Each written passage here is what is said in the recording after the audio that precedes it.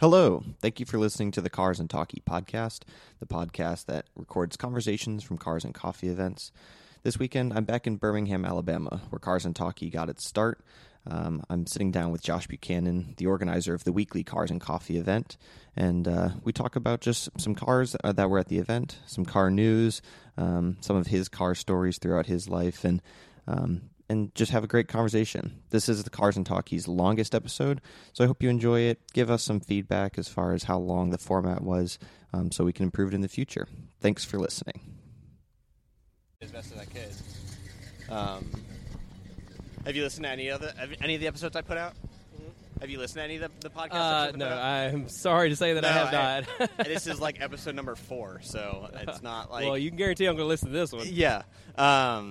Yeah, the last one that we recorded, I did it with a buddy of mine from high school, and we went to the Biloxi Cars and Coffee. Oh, nice. And there's like a quarterly type of thing, which sucks because we don't have anything like monthly or even weekly, which I'm trying to change down there and everything right now. But there was probably 400 cars that came out to it. There was a lot.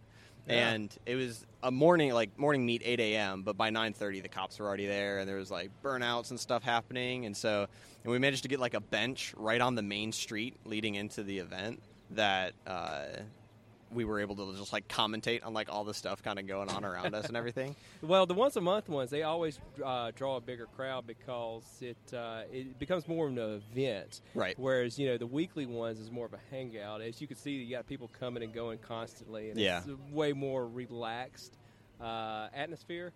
I think also, too, the weekly ones, you're more likely to see a bigger diversity because you do have people that are coming through town. And like this, for instance, this weekend, there's a lot of new faces I haven't seen before. Right. And I think that, things like the barber race and things like that do bring people in. It's always fun to see and get to meet those people as well. But as far as burnouts go, that is a problem with any event you have. This one, I mean, all through like college and stuff when I was here, this has always remained like really mild, really quiet, like, some revving happens sometimes and everything. Yeah. But and we do have our fair shares of burnouts every now and then. And, right. If I see it, I try to always approach the guy and tell him, like, hey, you can't do that here. Yeah. That's the reason why we've lost locations before is because people acting up and, wanting to show out and things. There's a time and a place for that, but it's definitely not here on public roads.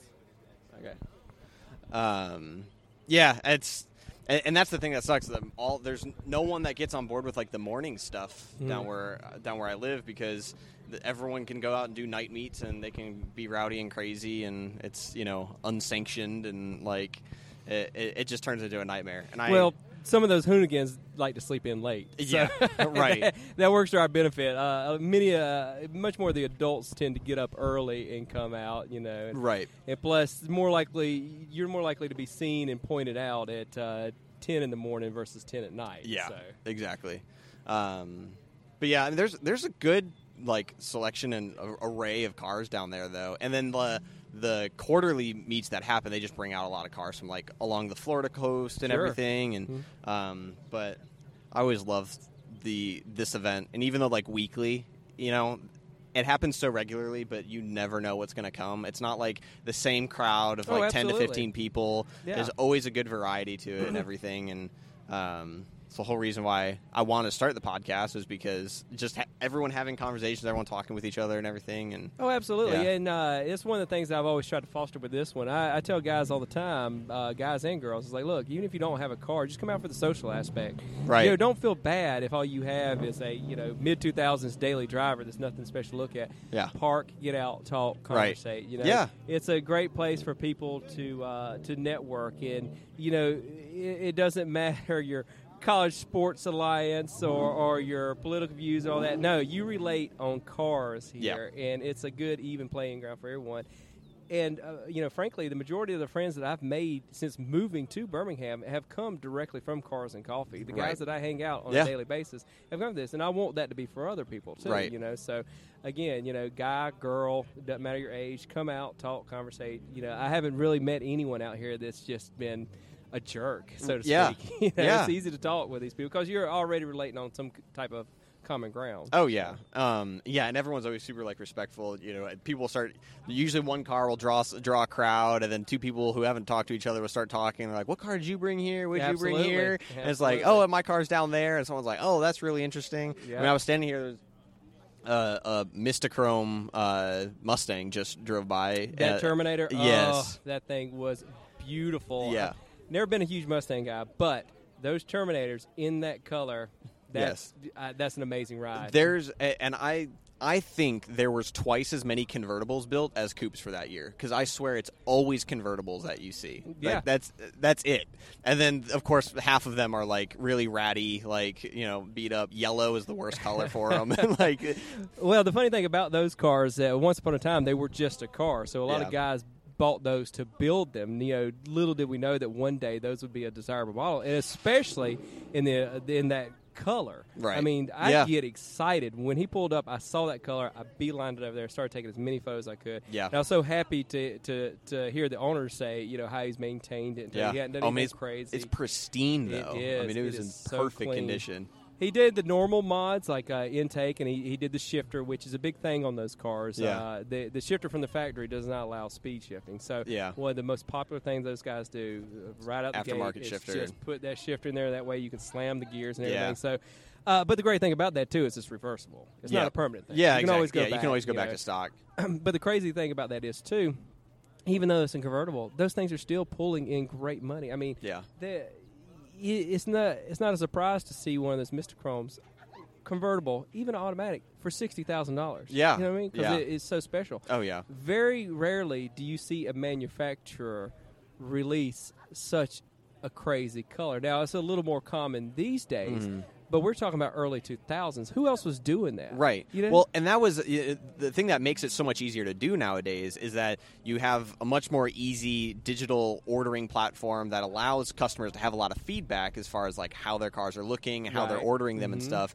Back then, it was a much slower process, and it was much easier for a dealer or manufacturer to have a build sheet that was limited to 10 to 15 colors. And so they had to put something on there. And when you're reading Mistachrome on a sheet, you don't know what that's going to end up looking like. And plus, the majority of the cars were purchased by dealers. Yep. We all know that they love to purchase silver, white, and black. Yes, you know what I mean? exactly. So, because that moves, anybody likes that. Mistachrome takes a little more a little more of a chance to, this may or may not move. I know that the R34s, Nissans, they had a color that was very similar to that too. Same thing with those. R34s are ludicrously expensive. However, you find one in that color, you're a stratosphere car. Oh, yeah. But back to it, though, it's, you also take a risk owning that car in the fact that if you damage a panel, you pretty much got to repaint the whole thing. Yeah. To get lucky enough to match that color to the rest of it. Right. So. Well, and the paint mixture for it is somewhat of a secret. So there's only a handful of people across the country that actually have access to the correct paint and the amount of it to be able to do it. There's a reason why color flip cars are not mass produced. Well, even with my car, with that Austin Yellow, if you go online, you'll see pages of people that have bought the CS hood or got the body kit on there, and they'll pick them up, dry them out in sunlight, and you're like, you can clearly see that does not match on there. It takes a certain amount of talent to get it, and oftentimes guys wind up getting them repainted just for that color. So there is a catch-22 to having a fun color, which I'm all for. Yeah. It's the fact that if anything ever happens, good luck getting it getting it painted correctly. There's a reason why the vast majority of paint-to-sample colors through Porsche are non-metallic. Yes. It's because it's much easier to repair and repaint if something were to happen to it. Well, and that's why you see PPF getting so popular now. Yeah. You can save yourself that. Granted, that, too, has gone up substantially lately. I was just at one of the local vendors, and they were wrapping a GT2 there. And just casually talking, I was like, well, how much does something like this cost? I was expecting $1,200, $1,300. $6,000 to do that. Right. So I'm thinking if I ever do that, I am going to I'm just going to Google how to do it myself. Yeah. No, it's insane. I remember when, what was it, 5-7 years ago when wrapping was really like the big thing that had started. It was like you can customize it. It's really easy. But no one was ever saying like, oh, it's the more cost-effective way of changing the color of your car. And then people started realizing that it costs about the same as certainly a paint job. If you need to go and repaint your car, especially if you get the jams and the underhood right. and all that done, it's to properly do it. I was at that same vendor, and they had a FRS that was getting rewrapped. A guy wanted to change the color up, and they had the car completely apart because in order to properly do it, you have to remove the doorknob or the door handles, and this one actually required you to pull the inner door all the way apart. Yeah, just to so wrap it all the way around. Yeah, just extra. So it's to do it right to trick people into thinking it's paint. It's a lot more involved with it than a lot of people realize. So.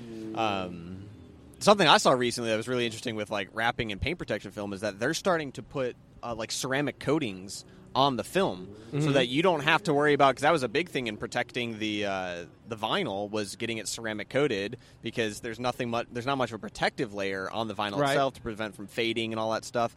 But now with the ceramic coating that comes on it, you barely have to detail the car. It makes it much more easier to keep clean and everything. Absolutely. When I have wrapped a car many years ago. I'm going to date myself, but back in 2002 in college, I had a Civic and we wrapped it. And me and two other guys did the whole car in an afternoon, and it turned out fantastic.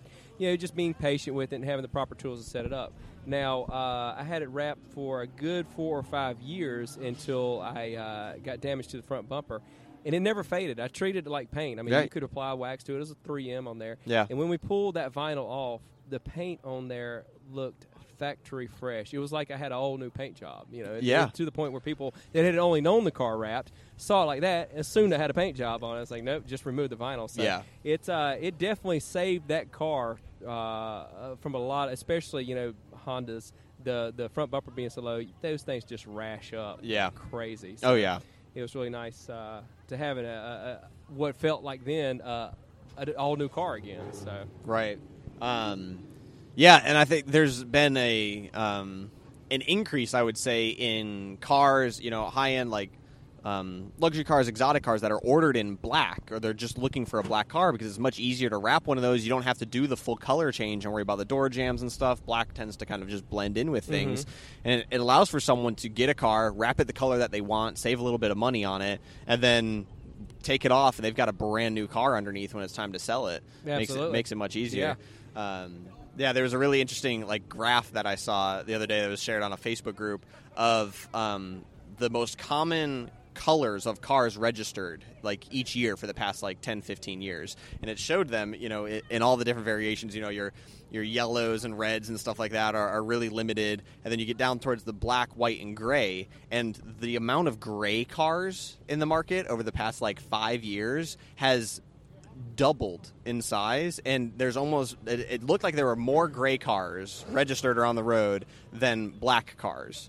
And if you think about it, I mean, all these manufacturers have just gray cars. Everyone's going for the Nardo gray look and everything. Yes. I was just about to say that, but I think that too they probably bunch in several different shades of gray, and it becomes a bigger category. Yeah. But just like you said, thanks to Audi and Chrysler's got that color too, and so does several other manufacturers. That's hugely popular now. That's Kia now too. I mean, it's almost replacing silver. We were just talking about this moments ago about we've got that Lamborghini Ultimate that's got I asked him the color code. He said Battleship Gray, which I don't think that's right, but then the RS7 I think it is over there. That's the Nardo Gray, and then any other given weekend you'll see shades of gray. Well, I mean, the GT2 RS. Right. Look at that. That was like a flat gray. It was. That one, so. Yeah, that one's the chalk, I believe, is the color for I believe Porsche. They call it. Yeah. But you have to believe that probably gets bundled into the rest of them. Chalk, if you're you couldn't even use that as a percentage. You could use that as the actual number. 30 or whatever there are with those on there. So, but, beautiful cars. I don't know if I'd personally get that. I think that's a trend more than a staple color, but I mean, only time will tell. But a lot of guys are ordering their cars with that.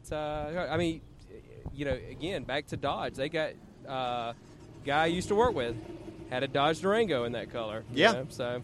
Yeah, no, when I got my Volkswagen in the like metallic gray color, the thing I love the most about it is how easy it is to keep it looking clean.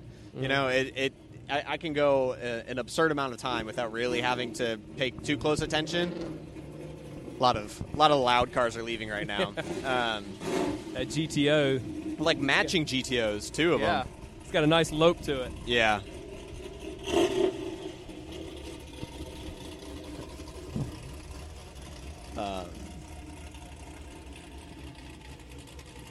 Those are fantastic cars. Even to this day, a lot of people didn't like them because they said they look too much like the Cavaliers. But yeah, you can't argue with the performance, especially the second-year model when they shoved the LS2s in it versus the LS1s. Right. They were just fantastic cars. Well, they're a smaller, I'm assuming lighter weight version of a Camaro. You know, and the amount of power that you can get out of them is incredible. And they're rare. They're special. You don't see them too often. And it's Pontiac. They're not around, so... Right. I mean, and then you had the G8 that came after that, and then back to the Chevy SS. And and in between there, you had the Chevy, what was it? The cop car only one? The Caprice. Yes, the Caprice. Which, funny enough, a guy had come out in one of those recently. Really? Yeah. Police auction car, which, that's the only way you could really acquire them. But they're a V8 rear-wheel drive. Right. Yeah. Now, they were detuned. Yes. But, I mean, come on. It's a GM LS-based car. Yeah. How much is it to really... You put a blower on it and for less than $3,000, and you've got a completely unique car. Yeah. You show up with a crowd of G8s and SSs and GTOs, and you pull up in that, people are going to look at that and say, holy crap, Right. You got something we don't have. Yeah. It's just... it's a shame that they don't have anything like that anymore. Your manufacturers are really going away from V8 sedans that are performance oriented. Sure, you've got turbo ones and the like, but a lot of these cars you could have NA V8s with a manual transmission, and I mean, who's doing that anymore? Yeah. The crazy thing is, you can go and order a Camaro, 1SS, 1LE. V8 rear-wheel drive with a manual for under $50,000. They're still a phenomenal performance car for the money. They just get overlooked. Absolutely. And I don't think people are appreciating what they are. Right. I mean, granted, I will admit that there is something you do get a different feel from a German sports sedan, or even a Japanese one with the Lexus and stuff like that. That you just don't get with it. But we're going to miss them when they're gone. Front engine, rear-wheel drive, V8s, naturally aspirated.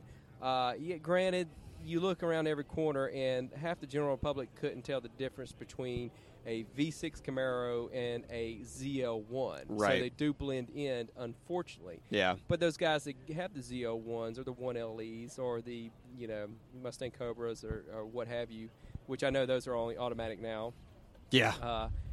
And Corvettes now too. They get a really great driving experience that rivals any other Germans. Right. You know what I mean? It's the feel and the power and all that is not missing. It's just because of the shell that the drivetrain is put in that people frankly look down on. Yeah, you can't go and get. Most of the German manufacturers have their sort of three levels: their base level, the sport, and then the high-end sport level of each model that they make. And you can hardly even get into the midline sport level for what you can for a V8 performance car out of an American manufacturer. Yeah, and I don't get me wrong when I say look down on. There's plenty of followers that have these and that appreciate them. Right. But I think that if we're talking about a casual car enthusiast that's taking photos of cars, he's more likely to take pictures of the M5 or the E63 versus the 1LE or Z. That's what I mean when I say that. Yeah. They just feel special. They kind of look a little more special because they're not made here. But. Right. I'm sure it's probably flipped the complete opposite over in Europe. Oh, absolutely. I can only speak from an American point of view. Yes. And it is funny how when you, if you're on any of the automotive forums and stuff like that, and people post photos of things they spotted, that a lot of times if they're in Sweden or the UK or something like that, it is of a Camaro. Yeah. You know what I mean? It's just like when we, if we saw Renault Clio or something like that over here. Oh, yeah, we'd lose our minds. Hey, look at this. Yeah. Like, who gives a shit? Sometimes out at the Magic City Octane, the Seat Cupra that will show up. Yeah, or the guy that's got the Focus RS, the previous gen one. I just saw that was out at the last one, and that was insane. That is a Mexican driver from Mexico. Super nice guy. I love talking to him, and I love that he comes out and shares his car. But to me, that's so special because he could pull up in a parking lot full of Focuses and guaranteed he's not going to have anything else. And it was never sold here. He's allowed to drive it here because he bought it in Mexico and brought it here. Yeah. So. Yeah, there was, hardly any of those made. They were so extremely rare, and then we never got them here. So seeing stuff like that is so cool. And you just don't get it very often. The other funny thing is that I see a lot is people in Europe finding like U.S. trucks. Germans love a Dodge Ram for some reason, and they're like, these things don't fit on our roads. Why would someone want to drive them? Did you see that video of the German guy in his TRX going around the Nuremberg ring? Yes, bombing around the ring. I was yes. like, it's just a riot. That big, essentially monster truck that weighs 6 tons, right? Around about, out there with Porsches and BMW stuff like that, just bombing around it. Hands down, you're an enthusiast. Really cool, you're an enthusiast if you have one of those over there, because you really have to go through a lot to get it. You have to imagine the tax you pay. They're already expensive trucks, right?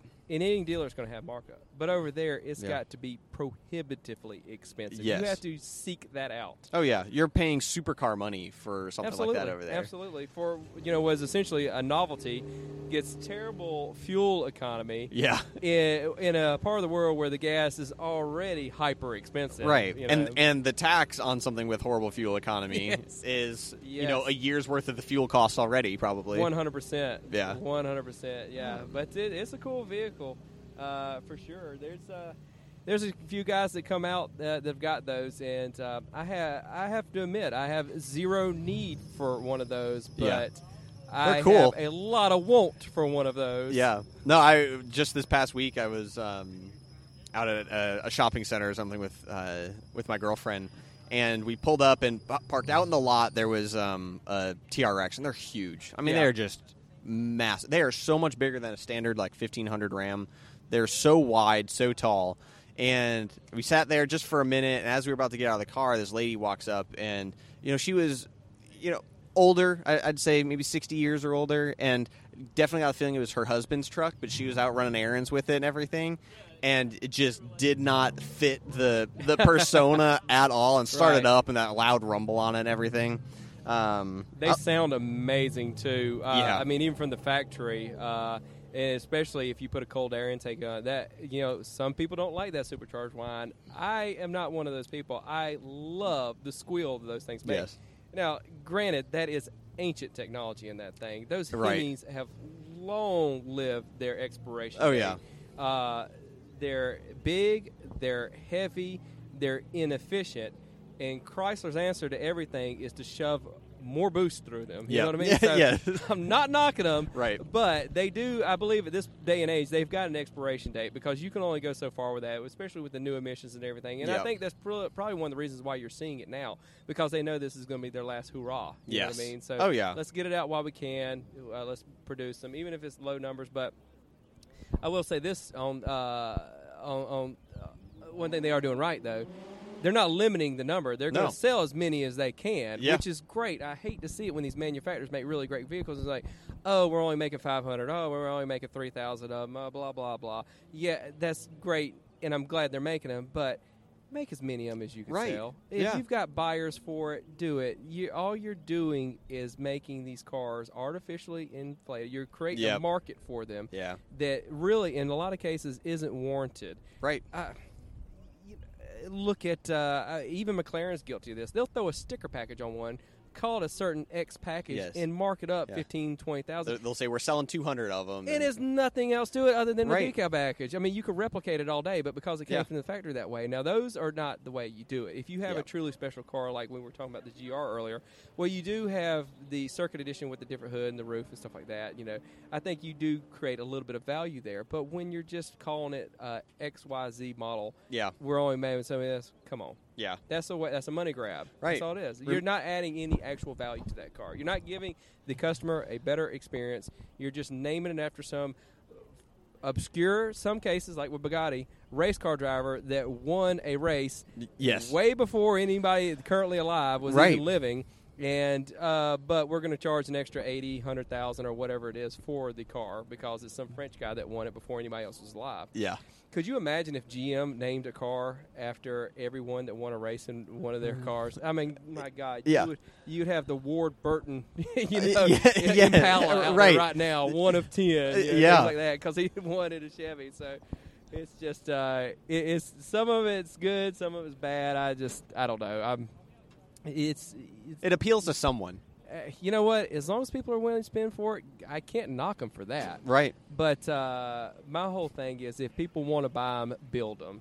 So. Yeah. No, on the McLaren front of things, I remember the 650S Can-Am that they came out with. It was a 650 with just some change styling, some added carbon on it and everything. But they use those manufacturers use that as the bargaining chip for if you want the higher end, crazier, more exotic one, you need to have this. We want you to buy this off of us. And they're all following Ferrari. Ferrari is the one that's done that for years. Oh, let's don't even get started on Ferrari. They make fantastic cars, but I don't agree with their business model in a lot of cases. Yeah. Especially their exclusivity, and you have to buy so many cars before you get another car and all this other. But I mean, even Lamborghini's falling guilty of that. Aston Martin's falling guilty of that. Aston Martin even went as far. What was it? The Zagato car. That if you even wanted to buy that car, you had to buy another car just to even get on the list. Right. Come on. Well, and the crazy thing is, by the time you hear that the manufacturer is going to be making one of those cars, it's too late. The list is already full because someone already has something that they need in order to be on the build list. And absolutely. And then you got the opposite of that, where you've got manufacturers like Koenigsegg, with take the the CCS or CC8S. The CC8 I think was the first one, or the CC, then the CC8, and then CCX, CCXR. Well, they allowed their customers to come back and build them into the upgraded model. Yep. There was 3 different versions of that one, and some guys brought them back each time they released them. Say, I've already got this one. Turn it into the R, or turn it into the S, or whatever, what have you. And what that has done is you've actually got more of the upfitted ones running around than the original ones. I think I heard something the other day, there's only 4 original CC8s left. I believe it, that guys did not go in. So you have the base model that actually has more value than the upgraded ones or the R's and all that, because everybody was allowed to do that. Now, it's cool they'll do that for you without you having to buy it. Could you imagine if one of the other manufacturers, you had a V6 Camaro and you're like, I want this one to be a Z01. Do it, GM. That's the same, essentially what they were doing. Yes. But then you create a market for the original ones that have less performance, arguably less comfort to them, that are now the most expensive ones because they were unmolested and untouched. Yeah. No, same with Pagani with the Zonda. Mm-hmm. If you had a Zonda, you could send it back. And actually, the way that it almost started to happen was for or a biannual service, a larger service that oil change that required maybe some engine out to fix some things on it.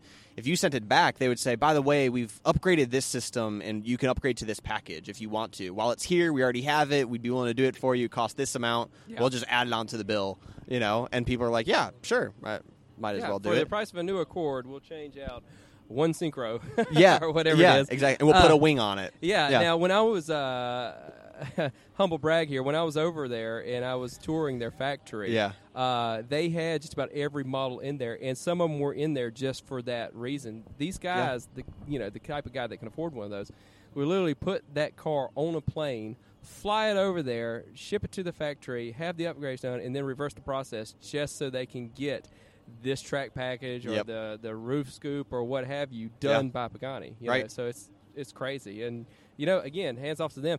And they're currently not really even building any cars. All their business is just maintaining and upgrading all the ones that are out there. Right. And, you know, there are a few of them that are just completely crazy that are one of ones. You know, the guy's got to have the only one with this or that or whatever. So, like famously, Lewis Hamilton has or had, I think he might have sold it, but the Zonda 760 LH, the Lewis Hamilton. Like, if you were a big enough client and you had gone and done enough business with them and everything, you got an upgrade package and customized something on it. There's like in China, there's the Phantasma, and then there's the Phantasma Evo that, you know, some collector over there had ended up getting built, and it's got multiple wings on it and all this stuff. But going back to what you were saying about with Koenigsegg and how the ones that were untouched remain the most valuable ones. There's a Zonda S out in California that was one of the first like imported Zondas into the country, and so it's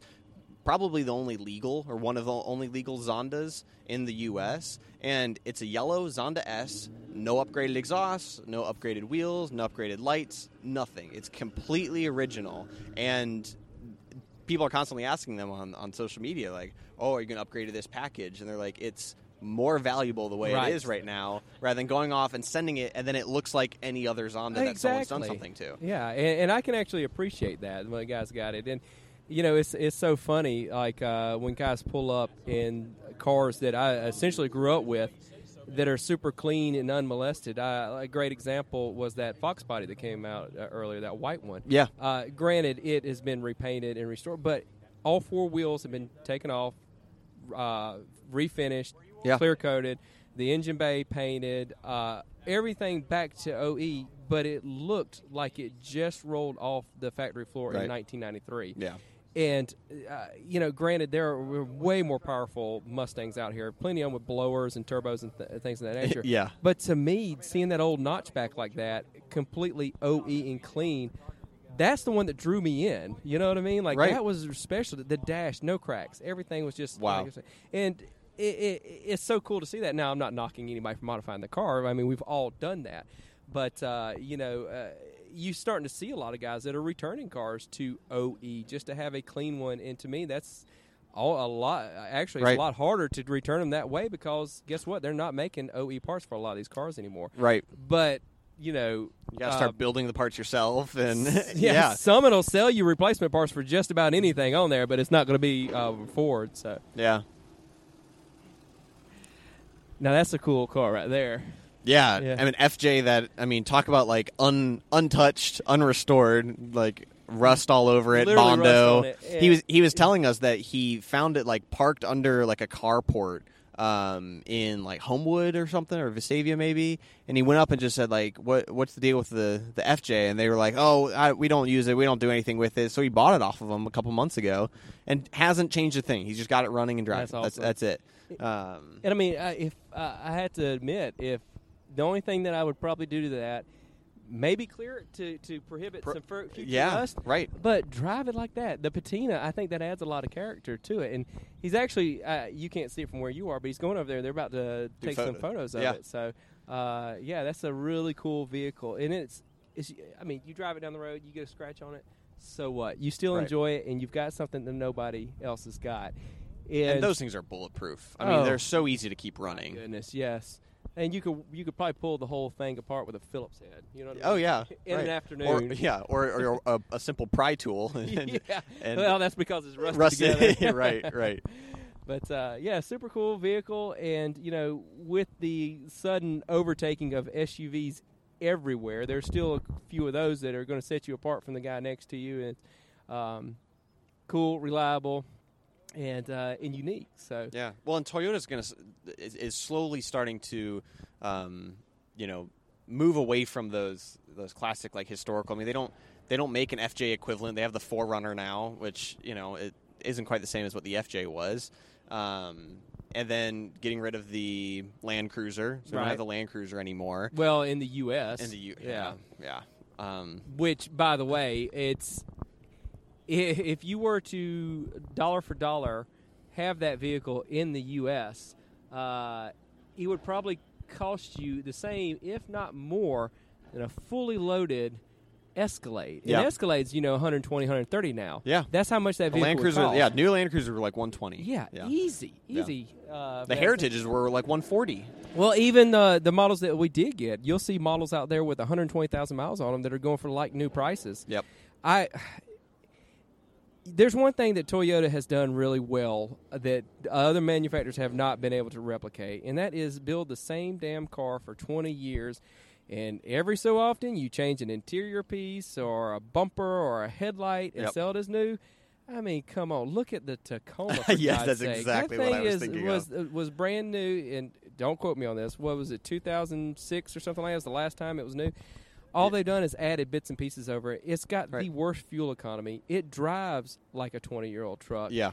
But they're hugely popular. Right. Now, yes, they're reliable and whatnot, but I would argue that the Colorado, the Canyon, the Ranger have caught up and surpassed it. Yes. Now, granted, you don't have any 500,000-mile Rangers running around right now because they just hadn't had enough time to do it. But you're getting much better fuel economy, more power, and you're more comfortable in it. Right.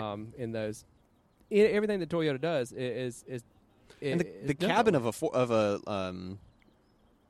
why am I totally blanking?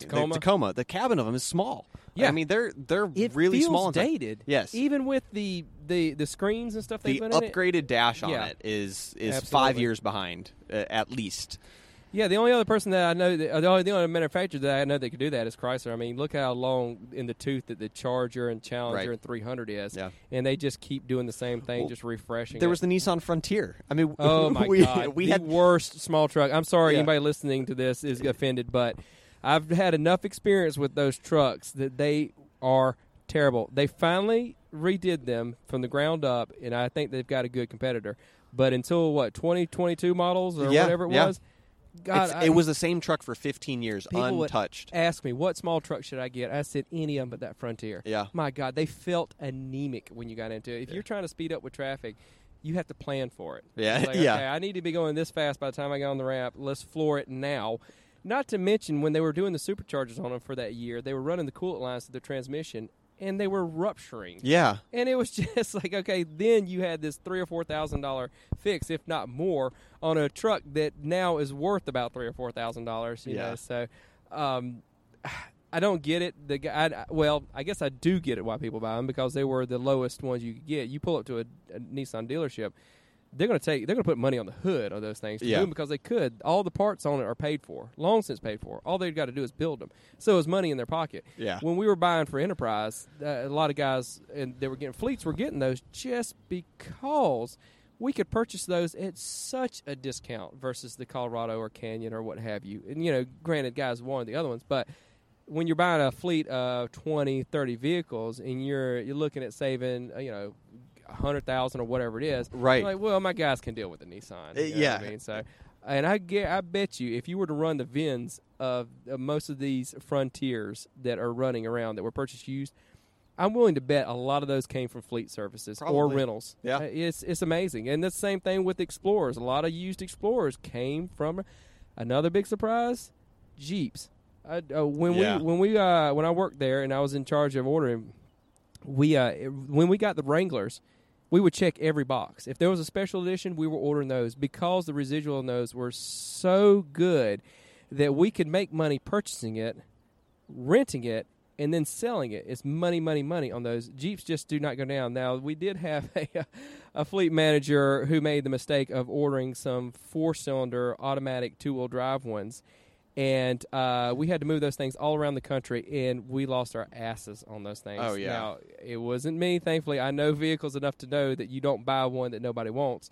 But, I remember ordering, get this, the Call of Duty Edition Wranglers. Yeah. With the damn wheel cover on the back with the Call of Duty on there. Yeah.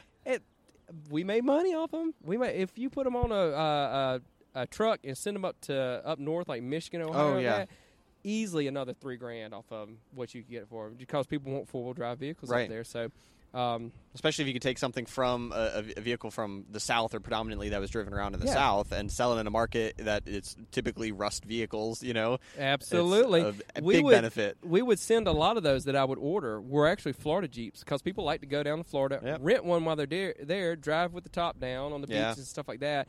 When we're done with them, after maybe 10,000 miles, because the money's so good on them, we would put them on a semi, send them as far north as we could get them, and just sell them like hotcakes. Dealers, they would buy them sight unseen. Like, how many Wranglers you got? I don't know, 8. Yeah. I'll take all 8. And everyone knows how everyone treats a rental. I mean, care. Yes. Yeah. Well, that's the very reason why, and a lot of people don't know this. We actually had a third party come in and refurbish all our cars. So, okay. Yeah, that's it was a good ethical thing that Enterprise did. So anytime any vehicle leaves rental or fleet, we don't do it ourselves because get the best condition as possible. Right. Because then people could say, "Oh, you're monkeying around with it. This isn't how it's presented." No, there's a third party that comes in, completely reconditions the car, gives us the, what needs to be done, does it, and so that way you don't have to fall. You can fall back on them if it's not presented as it should be. Right. And they would invest the money into them. Now every now and then we'd have to let some go for next to nothing. And I don't want to get too many into details. That could be a whole podcast by itself. Yeah. I have stories for days of the conditions that some of these cars came back in. Repainted, different rims, full of blood and drugs. So those kind of cars, they don't usually go to dealerships. They go to the crusher. But needless to say, I have seen it all and got stories for them. But the ones that we can sell, which was the vast majority of them, they were refurbed by another company and then sold. Yeah. So it was a much more ethical thing to do anyway. So I don't know the rest of the. I can't speak on the rest of the fleet services that did that, but I know personally from Enterprise because that was part of my day in and day out duties to make sure everything got to where it was and presented as it should be. So. Yeah. So you're following the GR Corolla really closely. What do you know the time frame for those when they're supposed to start? Well, they've only released a very little bit of information, and it's been trickling out. Yeah, they like to throw things in the bottom of press releases that you have to search for. Right. Yeah. The only thing that we know are the hard numbers for the first year.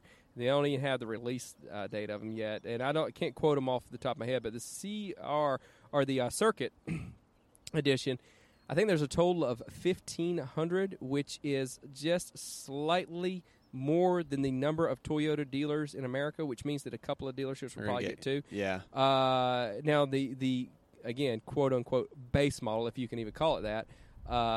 They're limited by production, but they are going to have more than that after the first year. I think they're having 1,800 or something of those. So those would probably be a lot easier to come by. Yeah. Just such a fascinating little car. But again, this goes back to these special editions. Yes, it's a Circuit edition. It's cool, but you're going to start a bidding war with guys that are going to come to the dealerships and be like, well, I'll give you $10,000 over MSRP. I'll give you $12,000. And there's going to be those dudes that just do not care if they lose on it. And those are the ones that are going to keep those cars as collector edition. Mm-hmm. They're not going to drive them. 30 years from now, those are the ones that are going to be rolled out and bring a trailer. Yeah. And with 10 miles on them, original tires and wrapping all that. And see, I want to be one of those guys that gets it and actually drives it. I will use that car. I will put miles on it. Now, I can't promise you I'm going to daily drive it, but I will thrash it. And I want to have that one. It may be down the line they come up with some more special editions or that have a different hood. And year over year changes those cars. They never stay the same. The first release editions are usually the least powerful and least reliable of them. I mean, let's just be honest here. They're still shaking down the bugs with them.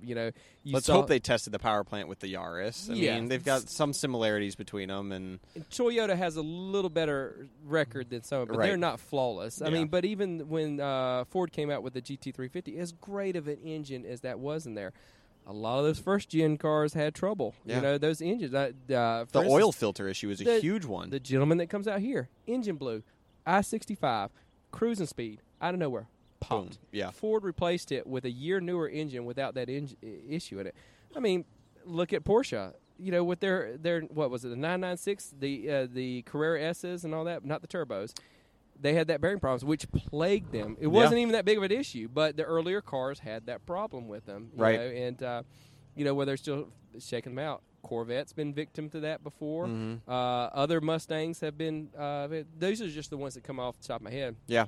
And, so you do run into that risk. But when you have that special edition one like that, you create, even with those problems, I think that car will hold its value even if you do mileage it up and enjoy it as you should. Yeah, well, and, the thing that sucks is the people that can go out and they can throw tons of money over MSRP on it and everything isn't the target user, but it's hard to get it because it's meant to be a small, affordable sports car for an enthusiast, Absolutely. And with a very unique drivetrain, by the way. Right. And so if you get these people coming in and paying over for it and everything, then it totally cuts out that user base. It's almost like taking a reverse of what Ford did with the GT and saying, like, you have to own X amount of GT products or have this, Well, they had an application you had to write. Right. It should almost be the same way, but you have to be within, you have to be under the age of, 50, and you can't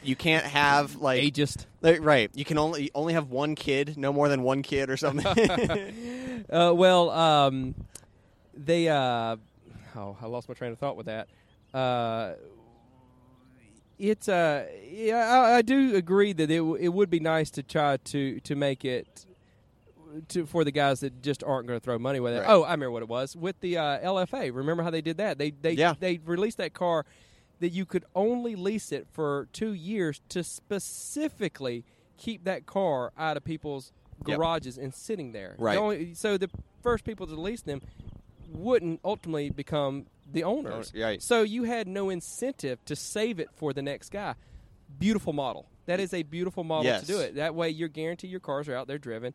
Granted, I don't think that would apples to apples with the GR because you get some guy that would just rally cross it every weekend. Right. You know what I mean? Yeah, exactly. But it does prevent it from guys gobbling them up and paying ludicrous amounts of money just to shoo them away in some garage. Yeah. So I do like that model, and I would like to see that with some other stuff eventually, maybe.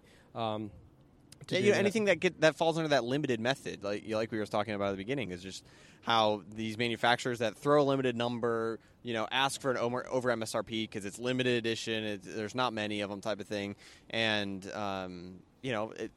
have that model on those. If it's limited, no ownership for 2 years or something like that, and it's something that get them out, have them be enjoyed by the intended end user on it. Well, Ford did have they did have a deal with the GTs where you couldn't sell it, right? Because remember John Cena got sued for that, and Ford won. Yeah, and they sent all the money to charity, which was nice of them to do that. Yeah. But come on, you have to believe that.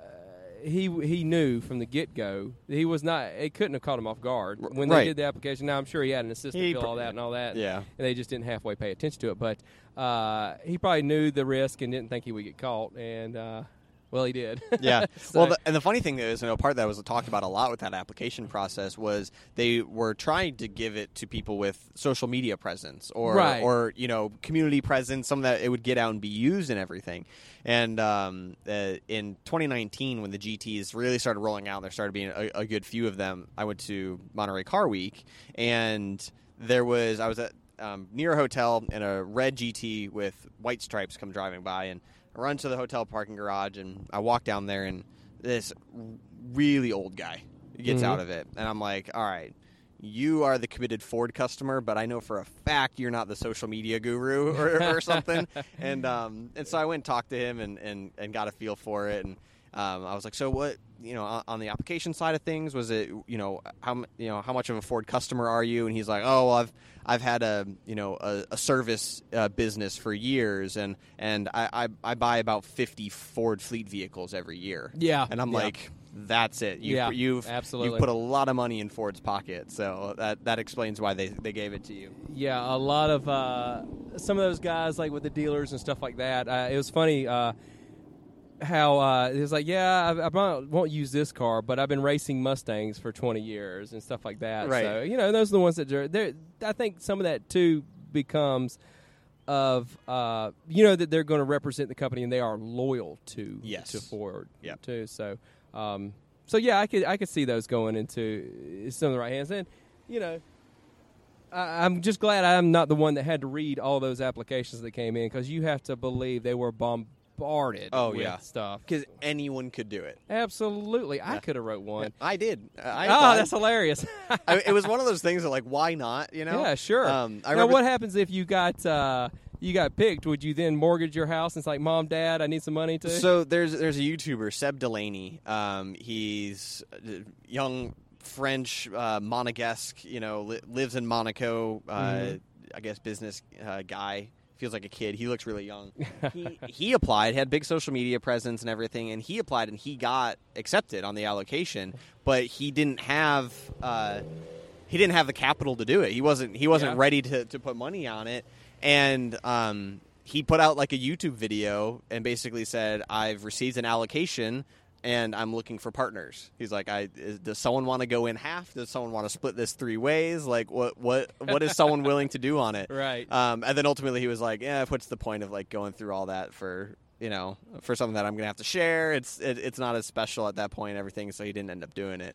And in the place, he ended up buying a Turbo S, a 430 Scuderia, and I think like a Lotus Exige or something. So instead of 1 car, he got 3. So if you could just somehow figure out how to make 2 years worth of payments, even on an 8-year loan or something like that, after those 2 years, you could A, have enjoyed the car, and B, recouped all your money when you sold it. Yep. You know what I mean? So it's those kind of situations. Like I thought about initially, and I think everybody else did, and that's why it wouldn't necessarily work, is try to get an allocation for the Z06, because I think that's going to be the same way. It will be. They're going to be very limited. I'm clearly and obviously not the first and only person to think that, but I still think there's a little bit of wiggle room in there for it. But the guys with the Broncos, it's another good example. There was a gentleman that comes out here. He said before he even picked up the vehicle, Ford had offered him $4,000 not to take ownership of it. They were that desperate to keep it because they knew they could mark it up more. Yep. He didn't agree to it. He said, "No, I want my truck." He probably waited on it for a while. Oh, he did. Yeah, most guys that have waited on those have waited upwards of 8 or 9 months. So, like, the deposit I put down, I've already recouped that money, so it's mine in my mind already. So I'm gonna take it.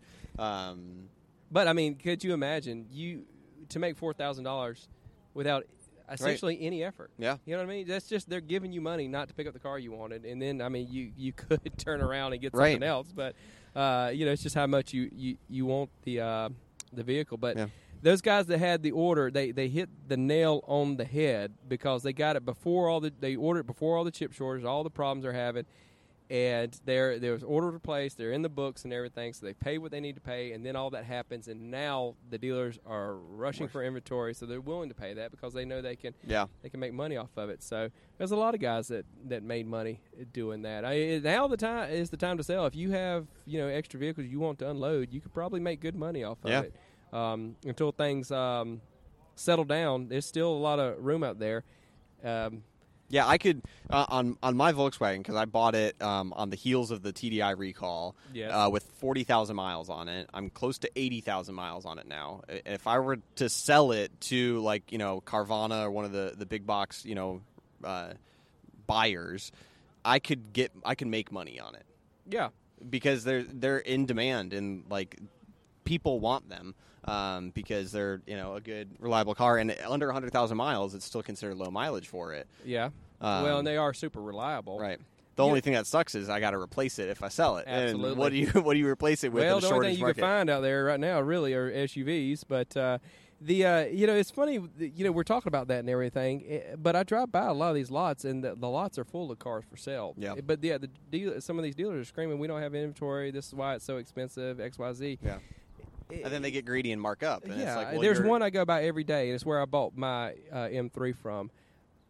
Their lot is full of vehicles, and they're still barking about, it's so expensive because we can't get this, we can't get that. I was like, I don't know. What you're saying isn't matching to what I'm seeing here. Right. I think that some of them are just following the trend. They're doing it. We're going to do it, so we're going to get it. But I mean, they're in business to make money, so I Yeah. get it. It's good for them but bad for the consumer, Yeah. unfortunately. So I think the only way that you could possibly get a deal this day and age is just private sales. Don't go just skip the dealer all the way. You find one of your buddy's cars you like, offer him money for it, and hope it sticks. The timing of cars and bids, Bring a Trailer. I know Bring a Trailer's been around for quite a while, and collecting cars falling just before 2020 when everyone had time to sit at home and scour the internet for cars for sale because they had nothing else to do, and then leading all the way into the shortage of cars and everything. It made it so much easier for people to be like, well, I'll sell a car on there, I'll buy a car on there, because you can actually get a decent price on it. You get some community feedback on it. And once upon a time, maybe on Bring a Trailer, but I also blame them for a lot of the problems that we have now with the inflated prices on these cars. Yeah. Two great examples. Acura Type R. Yeah, that's the Integra first. Type Yeah. R. That is not a six-figure car. Right. I don't care where you're at. I mean, unless it's the last one. Yeah. But that's what it's going for. Supras on there. Mm-hmm. They single-handedly jacked that market up because what happens is one guy buys it for that price, then everybody out there thinks that theirs is that expensive or worth that much. Right. And the rising tide doesn't raise all ships. I'm sorry. Yeah. These NA automatic Supras should not be going for $30,000, $40,000 for what they are. Right. They are not a special car. And people don't realize it costs $15,000 to put in a manual on that, because it's the transmission and the fabrication work to put it in is not easy. Well, and it's not an easy fit. An automatic car doesn't come prepared for manual transmission. So well, not only that, good luck finding one that hasn't just been molested. Yeah. I mean, if you, granted, to find a clean one, you could make the argument, but 90% of them out there, probably more than that, if they weren't modified before Fast and Furious, they were certainly modified after Fast and Furious, because everybody had the benchmark of 1,000 horsepower. Like, that is where we are now, just insane power. It doesn't matter how well it runs or anything, as long as they can. As long as there's a dyno sheet. There's a dyno sheet, Yeah. and then they try to sell it, and they got a laundry list of cars. Like, I know what I got. You got a hoopty you're trying to sell me. Right. There's a ticking time bomb, but they're still pulling money, and it's a shame because a lot of the enthusiasts that want those cars, that grew up lusting for them, they were too young to have a license in, or now can't even get the car that they really want. Yep. I would love to have a clean DC2 Integra, but the guys that are selling them are asking way too much. I mean, just looking at these two that are sitting over here in front of us, I mean, those are two great examples. I happen to know for a fact that red one's a magazine car too. It looks like a magazine car. Very clean. Yeah. Very well done. I'd argue that all four of those cars, in their own right, they all worth look the feature. Really good. Yeah. The Midori Green Civic with the Mugen wheels on there, those MF10s, that is a very well clean car. He's got on his speedometer, it says daily driven on it. So nice. I wonder if that's true. But the that particular color is a factory color. Now, granted, they normally don't look that good because that one's been polished up.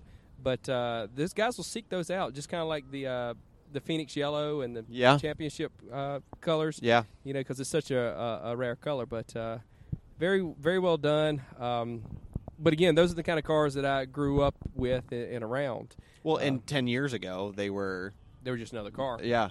Oh, well, let's look at Porsche. I mean, come on.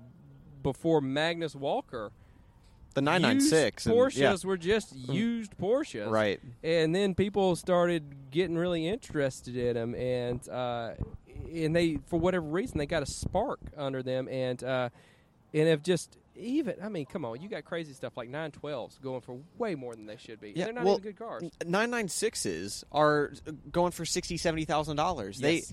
They aren't the 4-liter, engine. They don't rev as high as the modern ones do, but it's like the closest, most attainable thing someone can get to, a Porsche, and that's the place to get in them. And they're just skyrocketing value. I mean, a 996 Turbo S is a $100,000 car. Right, and that was a sweet spot for a while there. Right. When the new generations came out, that was the one. You just get the previous generation, you get a good car, you didn't have to worry about the bearings and all that stuff because a lot of the people associated that one with the issues that the NA cars had, which is different engine.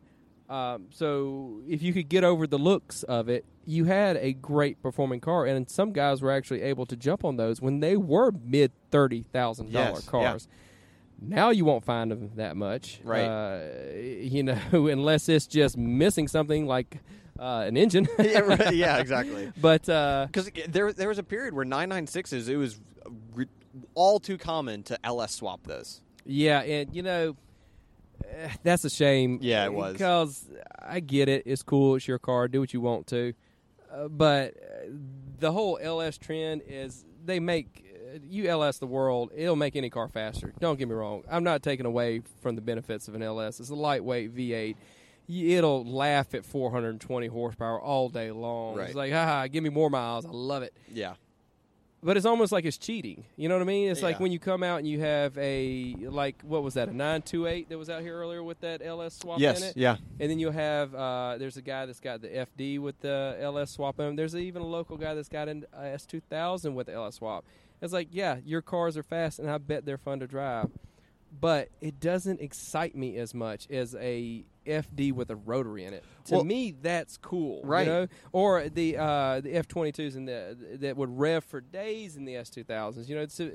That is so much cooler to me than just shoehorning that engine into everything, right? Like with my Miata, like if I go out on a curvy, windy road up with the Miata with the V8, be like, all right, let's both see who can use full throttle.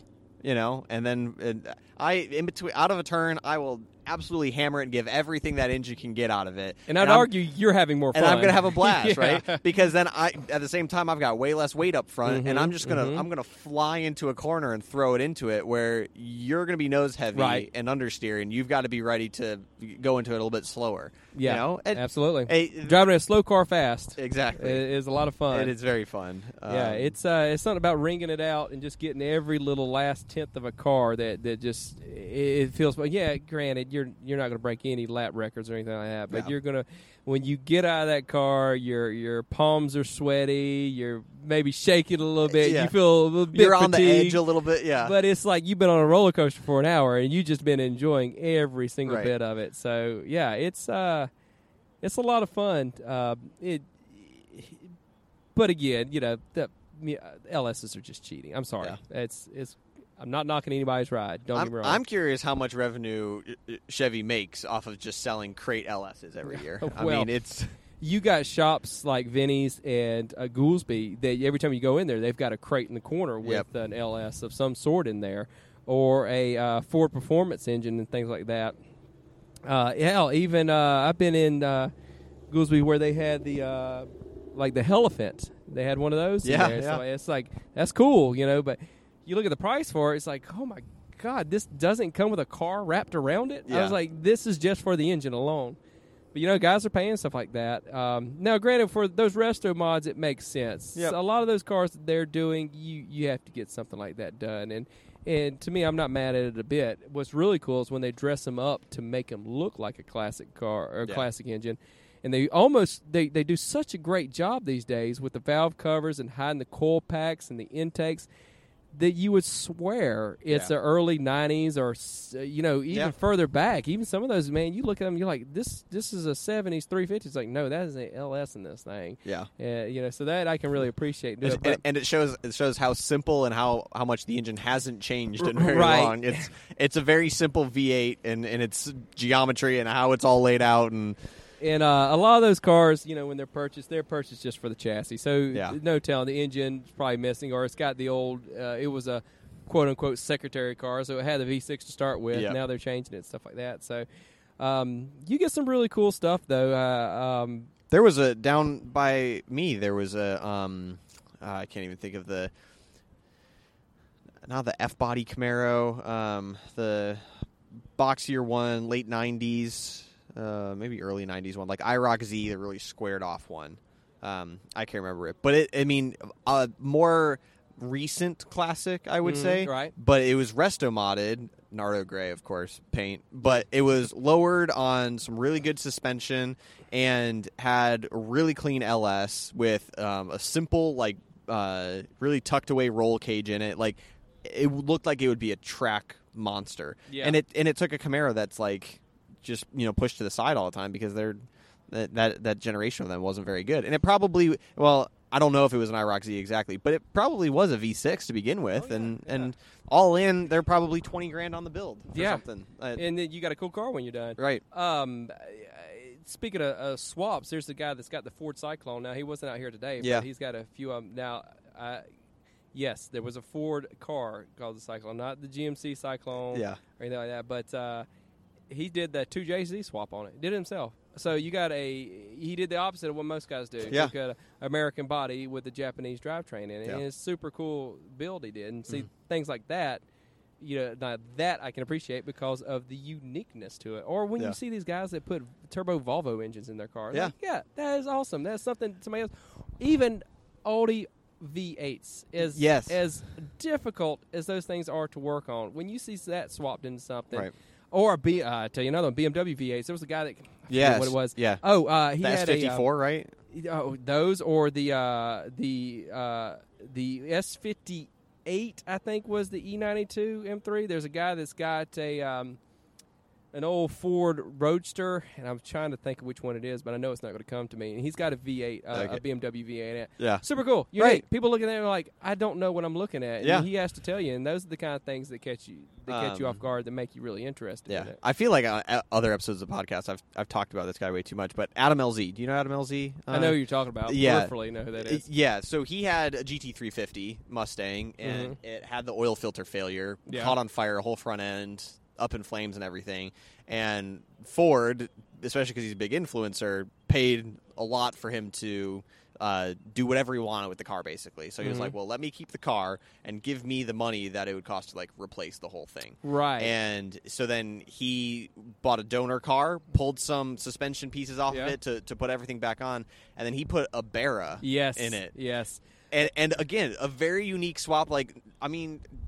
A Barra's not an engine we ever had in the U.S., and so it's something that he was like, I'm going to take something that we don't have, put it in something that people typically wouldn't think to put it in. Right. And it's super cool. And that's the funny thing about that, though. You see a lot of guys importing Japanese engines and, it's to a lesser degree European engines for cars, but nobody is importing those Barras, and they're such a cool... You pop the hood on a built Barra, and you're like, whoa. Wow, yeah. This is cool. Oh, and by the way, it's made by Ford. You know, it's such a shame that we never got that in the States. I mean, I get it; we're a V8 country, right? But I would love to see more of those swaps going on, just for the sheer interest of it and the uniqueness of it, right? And they built is kind of like GM did with the LS LQs and all that stuff. They have a million different versions of it, from a daily driver version all the way up to the hopped up ones. I mean, there's probably a non-turbo version of the Barra that's probably in just your secretary's car that, and probably a pretty bulletproof engine. Yeah. And so unique. And you could, right off the top of my head, I could think of 3 or 4 different chassis you could stick it in. Yeah. Just like the aforementioned Mustang. But even go back to the previous generations of the Mustang, all the way back to the Fox Body stuff like that. Put that in there. You know what I mean? That'd be super cool. Yeah. I don't know what they weigh, but you would imagine they were way less than those iron V8s, because those things were pretty heavy. Yeah. I think it's an aluminum. It's just straight 6. So fairly light and compact, too. I mean, an LS, it is a small engine. It's a small block, but it's still, a 5.5 liter engine that is going to take up a lot of space. And the thing that, it became somewhat common to put an LS in a Miata, but a Miata comes with a 1.8 liter engine, and you're putting something that's 5 times the size. Well, some of them were the 1.6s, the older ones, right? Yeah, the older one. Yeah, the first gen NAs were 1.6. The new one's got a pretty small engine too, but the reason too, since we're on the subject of the LSs, I would argue that the Coyote engine is just as well, if not better, than a lot of the LSs. However, you don't see those swapped and everything, because Ford, one misstep on that was they made the V way too wide on that. Yeah. When I was working with Spec, we were helping some guys with their Coyote swaps, and some of them were running into trouble. For instance, there was a gentleman, and I don't remember if it was an NB or NC Miata, but he was trying to do the Coyote swap. Well, come to find out, he had to cut the strut towers out, and completely re-engineer the front end, whereas an LS just plops in there. You can plop it in. You buy right. some engine All mounts. you have to do is widen the transmission tunnel. That's it. I mean, come on. Yeah. But with this, you had to cut everything out, and by the time he was too far in it to turn back, yeah, he's doubled his budget for it. So that's a shame that they couldn't do that. But the great thing about it is it will fit into a lot of Ford ones because American engine bays are so wide. But that's the reason why you don't see that into a lot of other ones. It just simply it's just way too wide, and that's a shame because I would love to see pound for pound FD LS6 versus a Cody just right out of the gate. See how it would which one would right and which one actually fits the chassis better. You know what I mean? So because those Codys, they got some revs to them. Yeah, they do. I'll be curious to see if Chevy decides to do crate setups for the flat plane crank for the Z06. Well, the interesting thing about that with that car or with the C8 in general is when they engineered the mid-engine Corvette, they went into it with a blank slate and they made it wide enough to accept a number of different drivetrains, which was very smart. Right. But that's the reason why you don't see that new LT in that one because it is wider than the LS's in that one. So it is a wider V, I think, with the heads and everything else on it. But that's why you don't see a lot of those getting pulled out of the Corvettes and getting shoved into Camaros because I've heard that they will not fit because of the setup in them. And the mid-engine allows you to just go as wide as you want to, and you don't run into those limitations.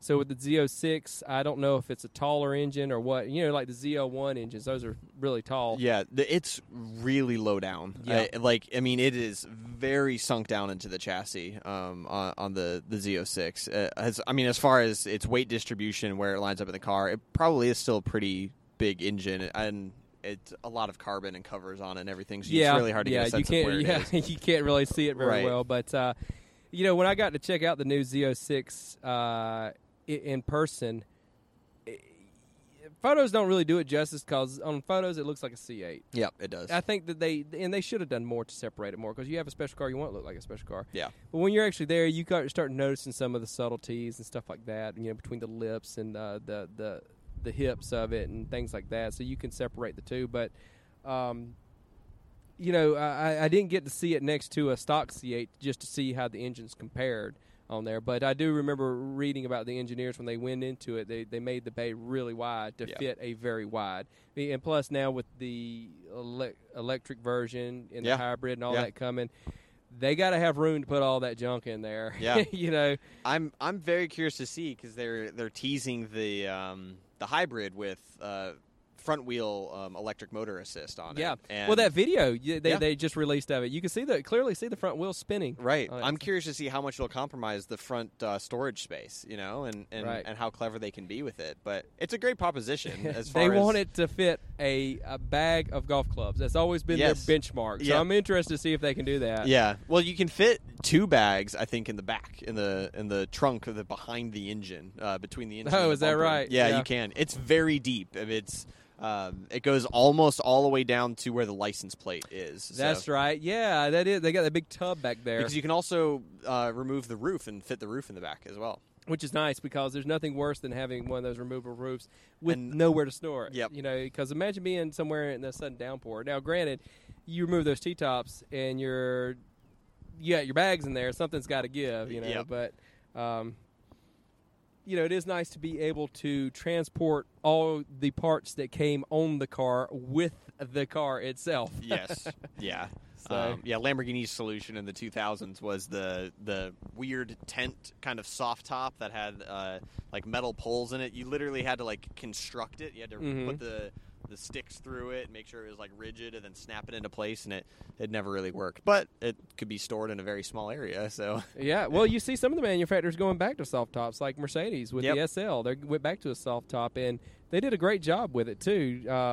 Some would argue it cheapens the car, but you know what? It probably also takes away a ton of weight. Right. And simplicity is key here. Well, and the problem is, especially on the side of Ferrari, Ferrari has gone to a hardtop format on all of their convertible vehicles, and it makes the vehicle, in the case of the 812 Superfast compared to the GTS, looks like the same car. The only difference is one has a roof that can come off, and it forces a lot of people to be like, well, I'm just going to get the convertible one. I'm not going to worry about the other one because it looks the same, it feels the same and everything, but I get the added benefit of being able to take the top off. Right. And it kind of cuts out on that. And there was something I was listening to recently that they were talking about how Ferrari used to put out a product, wait 2 to 3 years, and then put out the convertible product so that someone would have the car, it would come back up on the resale market, and it would change hands before a customer would then go and get the convertible version. But they're launching them at the same time now, and so it's just forcing people to be like, well, I'm going to go the convertible route when anyways. You stagger the launches like that, I mean, it makes financial sense because then you have another you're always launching something. You know what I mean? When you have just the hardtops come out first, and then you're like, well, we got a convertible coming. And then we got a Superfast or whatever coming. Then XYZ coming. You're always launching a different product. It keeps the car fresh. It creates more options for it. But you also have a sellable item because there are guys that were like, I just want the car, that are going to be first adopters that are going to get it. Yeah. Maybe somebody, there may be a few that hold out to it, but there are also plenty of guys just forget that the car is even there. I mean, how many of these cars, after they launch for a little while, they just kind of fall off the radar. They're exciting. It takes a while before deliveries come out. Right. And, and then you come out with a new model, and then it keeps it fresh. It keeps it on people's mind. You've got other options for it. So, which was so strange that Ford did what they did with the Bronco. They come out with the Bronco, then they immediately launched like the Sasquatch. Yeah. And then right after it, they announced the Raptor version. You're cannibalizing your own sales when you do that. You can't even because now someone's like, well, no, I'm going to wait for that. Yeah, I'm going to wait for that. You can't even build enough to satiate the need for them right now, and you're constantly got all these options for them. If you would have staggered these out a little bit further, I would argue that some of these guys would have ordered their Broncos and then maybe traded up to a different model. Right. To do that. When you have them so close to each other like that, it just doesn't make sense. Like, the C8's a great example of done right because they always follow the same formula. They come out with the Stingray, the base Stingray. Right. And then with the Z51 package or whatever they call it now. And then they come out a few years later. They'll release either a Grand Sport or a Z06, and then a few years later they'll do a Z01. And you see that same formula now with them. Now, granted, they didn't let the Z06 come out into dealer or customers' hands before they announced an all-wheel drive, a hybrid version with it. Right. But they do stagger them well enough to where it. People know the cycle. They know how to get into it. Exactly. If they're like, I want a Corvette, I'm going to get this one, have it for a couple of years, and then I'll try to trade up to it and everything. Because it makes a much easier network of, within Corvettes, I know you want to be loyal to a dealer, and if you're loyal to the dealer has a better chance of getting allocations for stuff. And so if you go and you order or you buy a brand new Stingray, the chance corporate's going to see, all right, well, this dealership sold a base Stingray, we should consider giving them a Z06 allocation because they're probably going to want to sell that to their customer that they sold the Stingray to. And it, like you said, it follows a really good recipe and a path. And I wonder if that ever happens, though. That brings up a good point. I wonder if if you do announce a newer, better, faster version of a car, if that's going to mean 10 less of the other models sold there, which in turn could hurt the dealership. Say, for instance, well, you need to sell X amount of these before you reach the threshold to order a Z06 or a Z01. They're like, well, we can't do it because we got 10 guys waiting on it, and we can't get the allocations because we can't sell the ones we got. Yeah. So I'd like to believe that GM and them take care of their dealer network. I don't know enough about it, but I imagine that's got to happen with it. I know enough to know that they do get incentivized for selling X amount, and that's how Enterprise. Yeah. Some of their great pricing comes from because at the end of the year they'll take a loss on 15, 20 cars just to get over a threshold so they can get a check for every single one of them they sold to that point. Yeah. So, but it's a lot harder to move a high end car like that because the utility of it. Yeah, you're not going to daily drive that very frequently. I mean, if you're a family of four, there's no argument to have just a Corvette as your car, because how are you going to pick up the kids from school, with all their stuff? Like, you sorry, need a y'all. Tahoe as well. Yeah, right. Exactly. It's it becomes quite difficult, but most of those are second cars. Yeah, and that's really the where we're moving it now. Most everybody I know has got to, and even me. I've got 2 cars. I've got a daily and I've got a fun fast car. Right. I've got the Austin Yellow M3, which I love, which was my daily for a long time. But then I also got a POS 08 Kia Rio that gets great fuel economy, power windows, power locks, everything I need to do. Yeah, some working AC. And, just got to eat a little bit of humble pie when you eat it, and know that literally everything else on the street is faster than it. You forget how slow a car can feel when one of your cars has more than 4 times the horsepower of the other one. Yeah. Which is amazing. And twice I've burned out a coil pack on that thing. If you think 4 full cylinders is slow on it, try running around on 3. It is dangerously slow, and both times it happened, I was not at home, so I had to drive it that way. And on the interstate, I'm rocking back and forth in the seat, thinking, "Let's go a little bit faster." I gotta keep up with traffic, but you know what? To its credit, I got home both times. It ran. It did. It's like, okay, I guess we're running on 3 now. This is my life. Yeah, right. So, but a coil pack for that thing, I think I paid maybe $50 for a coil pack. Yeah. Buy a coil pack for that M3. Right. Yeah. You could buy enough coil packs for like 4 Kia Rios. Yeah. All of them. Right. For the cost of that one in that. So, it's great it's very freeing. It's liberating to have that daily driver that's like that, though. I can hit a curve. I'm like, I hit a curve. It rains. So what? Right. You know what? Somebody keyed it for whatever reason. It just adds character. Did that really happen? What? Did someone actually key it? No, okay. But if you look at the passenger door, it's got a nice dent that the previous owner put into it. Yeah. My kids scratched the wing on the back of it. Yeah. Which was enough for me to scold them without punishing them for a month. Now, they did that to the M3. I may look at adoption options, but I'm kidding, of course. But they did accidentally. There are 2 little dings on it where they have opened their mother's, my wife's X1 door right into the side of it. Complete accidents. I can't get too mad about it, but they're still there. You know what I mean? So, but you don't have to worry about that with the Rio. It's I took it to Talladega last weekend. Took it to the races, and it doesn't matter where you park. Dust and stuff just is going to get kicked up. Any race you go to, you're going to leave with a filthy car. Didn't care. Doesn't matter. Did not care. I don't care if I have to drive through that ditch to get back to the interstate either. Right. I will do that in that car. If I mess something up, it's just messed up. If it ever gets to the point where I do crash, I may just leave it where it is with the keys in it. Yeah. Like, well, it's not my car anymore. Take the title and license plate out of it. And just you're going to tow it? Yeah. Well, it's yours. Right. I'll mail you the title, because the amount to get it out of the tow yard is probably more than the value of it. And I paid cash for that car too. Last summer, again, right before the real squeeze for cars came, I paid I think with tax, $2,300 on it. And how many miles? 100. Now it's got 178,000 on it now. Okay.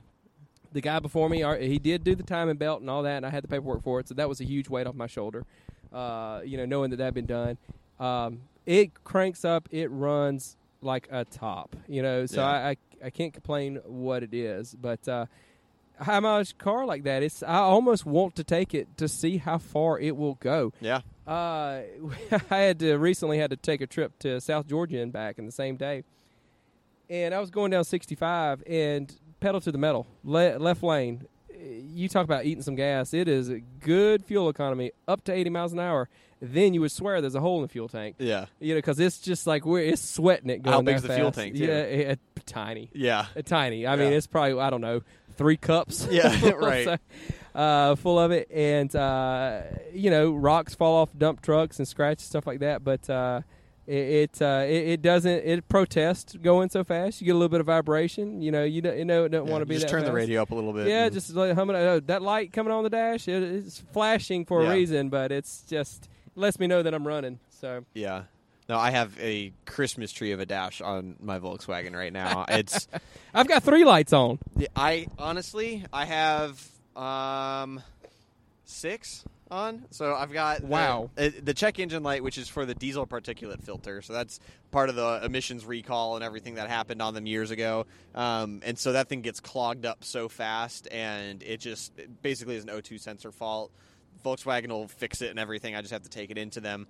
But apparently, due to I've got 18-inch wheels as opposed to the 16-inch that I had on them before. It will throw a code with the wheel speed sensor. Yep. And so I've got a steering fault. I've got an ABS fault. I've got a stability control fault and a traction control fault on it, and a low tire pressure fault. So, and it's literally just but if I turn the car on, I turn it off, give it 30 seconds, let the battery cycle, turn it back on, gone. Not there. Well, I bought a cheap OBD2 reader just so I can turn them off every now and then. But mine's got the TPMS sensor light on, but the TPMS still works. And I know this because on a cold morning, every now and then I have one of the tires low, and it'll have a separate light for it. It'll tell me light. So I can't figure out why that TPMS light is on and why there are 2 separate ones for it. But anyway, that one's been on pretty much since day one. The check engine light comes on because I get random misfires. I replaced the PVC valve on it recently, which I was told was causing that. Well, guess what? It came back on. It doesn't affect performance. It just every now and then I'll plug it in and say misfire, random misfire, cylinder 1. Okay. It probably was a misfire that happened once and it's corrected itself and fine now. And it's done, but the light stays on. Right. But the one that recently came on, I decided one day because I didn't have anything better to do, to detail the engine bay, which surprisingly was pretty clean already, but I detailed it. I covered up all the electronics, well, at least I thought I did. I sprayed the proper cleaners on it and everything, got it really nice, clean looking. Go in to crank up the car. Now the damn airbag light's on. I cannot figure out why the airbag light is on. Surely it shorted something in there. Right. I don't know if the airbag is going to work or not. But now that's a new light to join the 4A. And, we get the random ones that pop up every now and then. And I do all the maintenance on that car myself. The only thing I paid for is I was getting this weird vibration in the front. I knew it wasn't alignment. It was something new. It sounded like the bearing going bad in it, but I checked them and it was like, what the hell, the bearings look fine. Yeah. I couldn't figure it out. So I took it to a local shop over here and I said, guys, whatever it is, just fix it. I can't figure it out. It's driving me crazy. What would happen was to crank it up and it wouldn't be there. And then as I go on, this little hum would start, but then I would stop and take off and it would have the loudest hum. You could hear it all throughout the cabin. Like, whoa, and it sounded like a bearing, but it wasn't. So they took the car apart, and they say, well, man, we can't find anything wrong with this. Are you sure? And I tell them, I say, look, here's what you're going to have to do. I give you permission. Take the car out on like a 30-mile loop. Yeah. Go out there, and about 15 minutes into it, I want you to apply the brakes a few times and see what started. So they did that, and they heard it. They take it apart. Come to find out, it was a brake pad that cracked, and something in there was causing it to, like, when it got hot, it would get misaligned or something like that, and it was hitting the almost like scraping on the rotor in there. So he's like, yeah, you need new pads, and he's like, I'd go ahead, I'd get these rotors replaced too because it's done some damage to it. I said, fine, just go ahead and do that. Something I could easily do for like $150. Yeah. So $600 later, I got it done, but the great thing about it was I wasn't on my back in the garage doing it. I had put enough time and effort just trying to diagnose the problem. So every now and then I'm at a point in my life to where I'll just pay for it to get done. But it was done. It's done right. So now it stops, obviously better, and that vibration's gone with it. But, but that's the great thing about these older cars. You can still work on them. The newer cars, you need a computer to do it. Right. Even the new Mustangs, if you take the clutch out and put the same clutch back in it, if you just unbolt it and stick it back together, it will throw a code on there that will not go away. And Ford has to redo it or reflash it for you. Needlessly. To do that. Right. Why even have that on there? I know. I call the Volkswagen dealership closest to me to be like, I need this service. I know what service it needs and everything. But I just need to confirm, like, can you confirm that the warranty on it, it still applies and everything. It's a 10-year, 100,000-mile warranty from when I bought it. Right. So I know it should totally be fine, but I just want to, like, confirm it and everything. And she was like, well, you need to schedule an appointment, and we can't diagnose or confirm anything until we have the car. And I'm like, well, you're going to you're going to charge me a diagnostic fee, and you're going to charge me something before I even know what I'm getting into. It's like $120 just to plug it in. Yeah, right. You know what I mean? And I've got an OBD2 reader that I can plug in. I can figure it out real fast. I can't fix it, and I just need to know that it can be handled. And yeah. Yeah, it's now these days they can, with especially the newer cars, they can do it wirelessly. Like Tesla can just be like, beep, beep, beep. Oh, this is what it is. Even with my BMW, I don't have the car physically with me. I could just hand them the key. They put the key in the machine, and the key has what's going on with the car in it, which is really interesting that they can do that.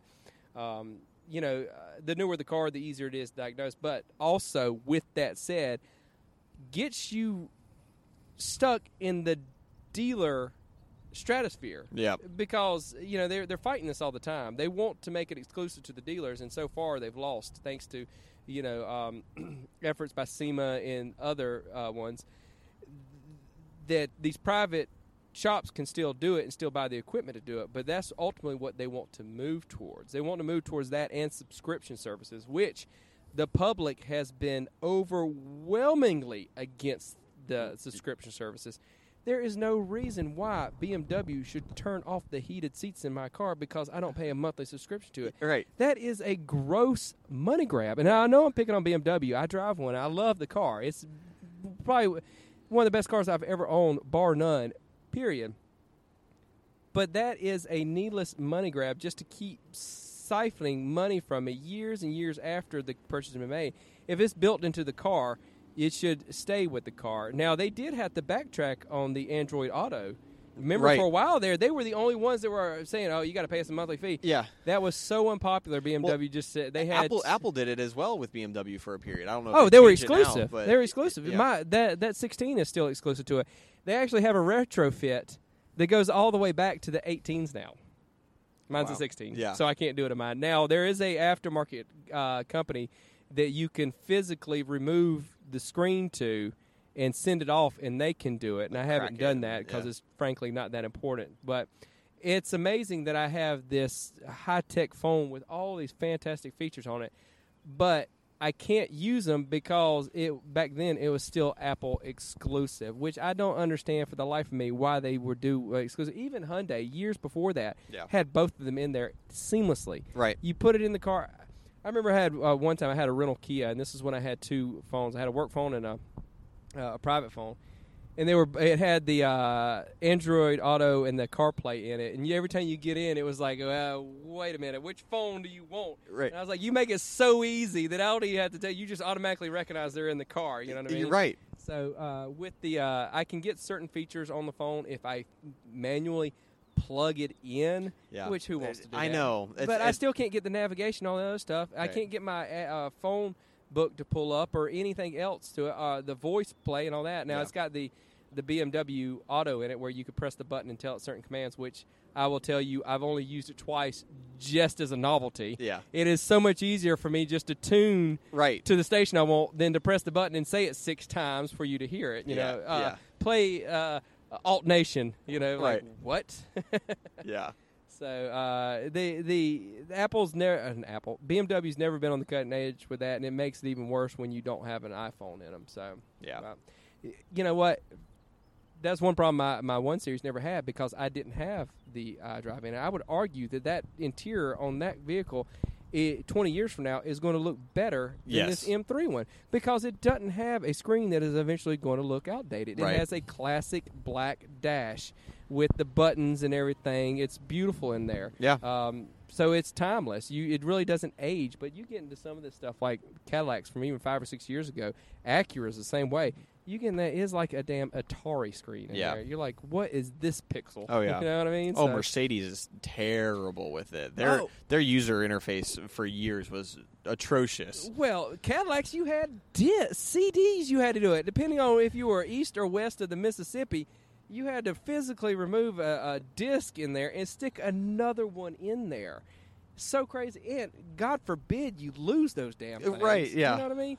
But they were trying to get technology that I think really wasn't ready for the car yet. Yeah. They were trying to be ahead of the game on that. And, I never got it to work right. I had a DTS for a while when I worked at Enterprise. Great, fun car for what it was, big Yeah. luxury car, which I think that they probably didn't get the credit that they want just because they're Cadillac and not Mercedes. But Yeah. I remember having to switch those stupid disc out and then waiting for the thing to reboot and all this other nonsense. I was like, I can't believe that we're doing this. And this isn't an old car. This was Right. This was post 2010, I believe, that they were still doing nonsense like that. But God forbid that stuff breaks. You're just right. It's trash. Like you said, I mean, I guarantee most DTSs that are on the resale market probably don't have the discs with them. Yeah. Yep. Yeah. It's gone. So you know what? What you do is you take your little suction cup for your phone, you stick it right on that damn screen, Yep. and you attach your phone on top of it, and you're good to go. Yeah. Which is a lot of those will add. Yeah. If you really want to get an iPad Mini and do all that. Yeah. Do it. Right. Do it. I mean, with the mega screens you got in these vehicles now, which is a huge trend. The first, Tesla really started that, and then Chrysler's like, well, we'll one-up you and have that big screen in the mount. Now you got Mercedes with a screen all the way across it. When that, what was it? It was the EQS or even the new S-Class that was here. He's been out a bunch of times. Cars, he had the mega screen in it. It was the EQS, yeah. We tried to figure out how many screens we could put navigation on in it. So if you include the heads-up display, it was, 1, 2, 3, 4, 5, 6. So you had the one in front of the driver, the one in the center, the one in front of the passenger, the two rear passengers, and the heads-up display. You could run navigation so literally everybody in their car could know where we were and what we were doing. I thought that was so funny that you could do that on so many. Like, you're never going to get lost. Right. Even the guy in the rear passenger seat knows exactly where At you least are. they have it built in, and they probably have the same capabilities of having the radio accessible from all of them. And, And I asked the Mercedes engineer, the gentleman that brings out all the pre-production vehicles and stuff like that, which we've already seen the new C-Class with the Turbo 4 in it. Really? It's been out, yes. Fantastic little car. You will miss the V8 Rumble. But I don't want to give too much away for it because it is a pre-production car and it's not my place. I don't want to ruin the ability to have him back out. But he was telling me an interesting thing about the EQS versus the S-Class, and I said, well, why don't they offer this beautiful screens in the EQS? I feel that it's a much better interior all around. This is beautiful. It flows into the center console, and your passenger's got so much to look at. And he actually said, it's like they're not going to do that because they want the S-Class to have a more timeless look. That's why they don't fill it with screens. And so I get that. Right. But dollar for dollar, if I was going to get one right now, that EQS, I mean, that interior is so much better. What's the range on it? Do you know if he knew the range? Or? No, he had the loaded one. Okay. I mean, it was the... oh, man, I want to say, again, I'd have to Google this. I want to say it's like 325 or 350 or something like that. Good. It's on up good. there. Yeah. There are lesser models that get less range, but this one, being that he is a Mercedes engineer, he gets to bring out a lot of the top dog stuff. Yeah. So we're really lucky that he's a... local and comes by and an enthusiast. So all his personal cars are Chrysler stuff. He's the one that has that lime green Challenger. Yeah. He has a PT Cruiser Turbo, which, God bless him, that's an ugly, terrible-looking car, but he's a Mopar fan. Yeah. He has an SRT4, which he has. He's very proud to tell you, and this is really cool. I commend him for this. He's got about 150,000 miles on it.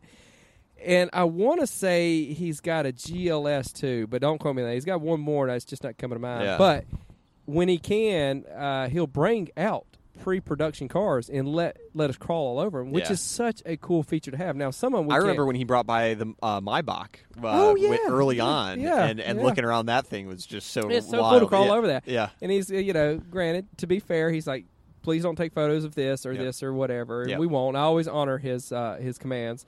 But, like when we had that EQS out here, I had a media company in India reach out to me about that. Yes, I actually posted on my Facebook page.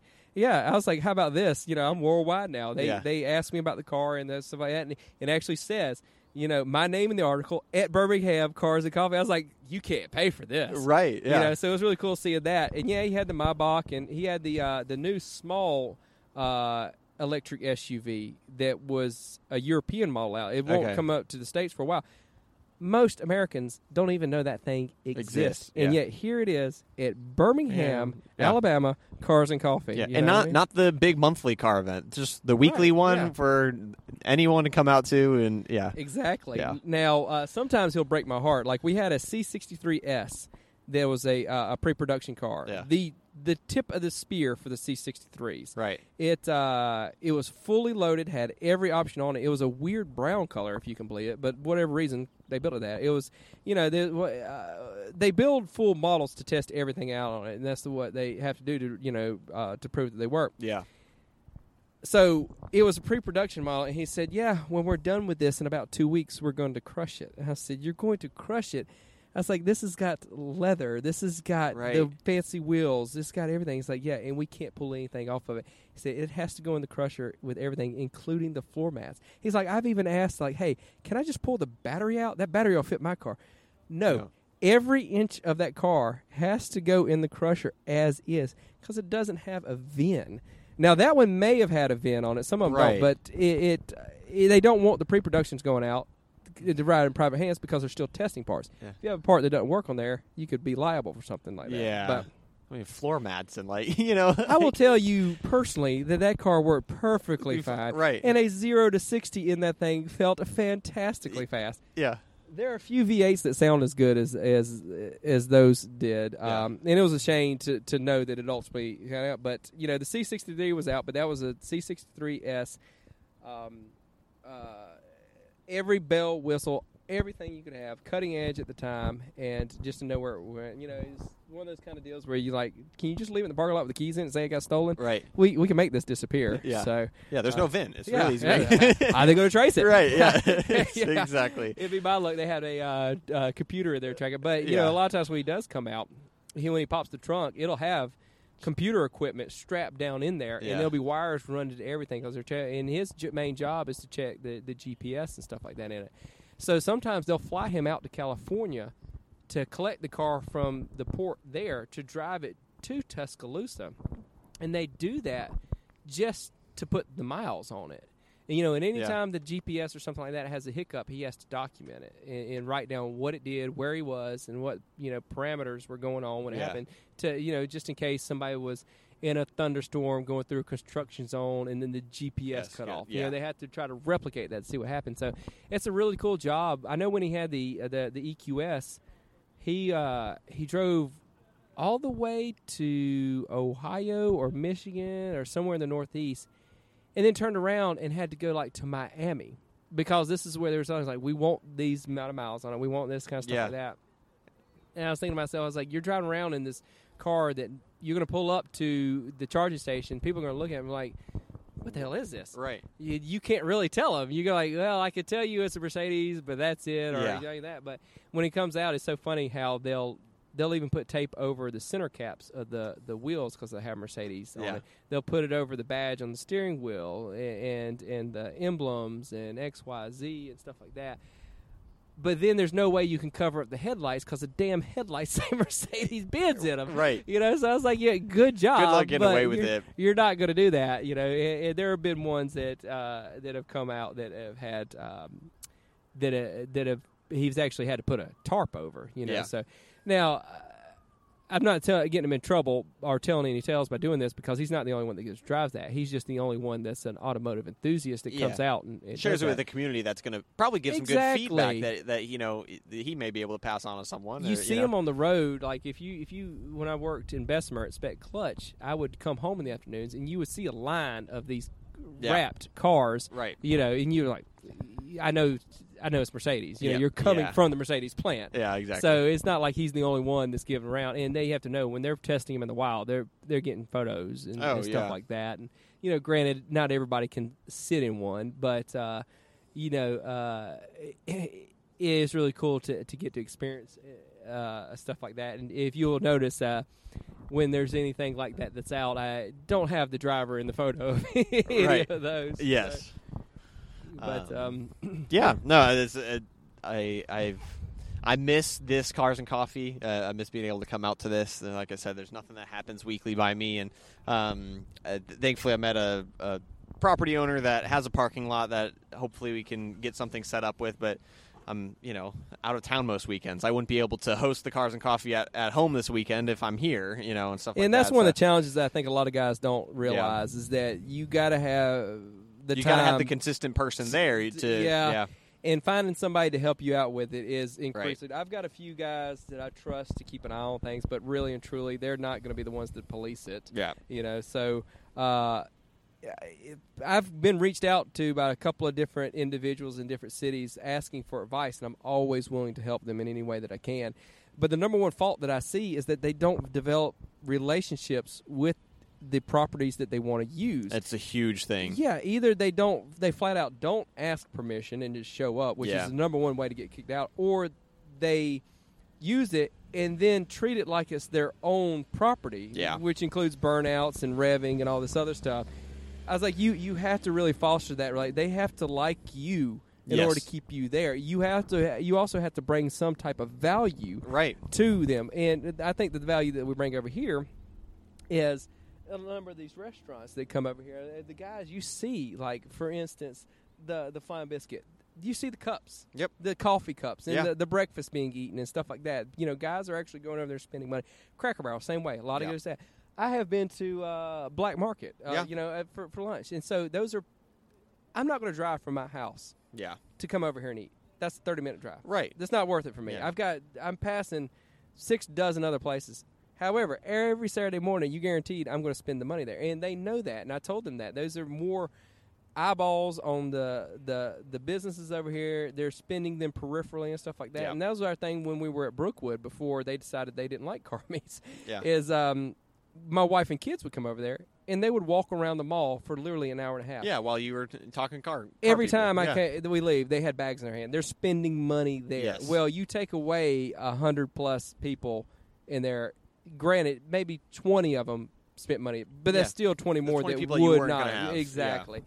Yeah. And so, you have to tell the people, and show some marketing value, and you absolutely have to do as they wish. You don't want to bend the knee every time they ask for something, but if you keep them happy, they'll keep you happy. Yep.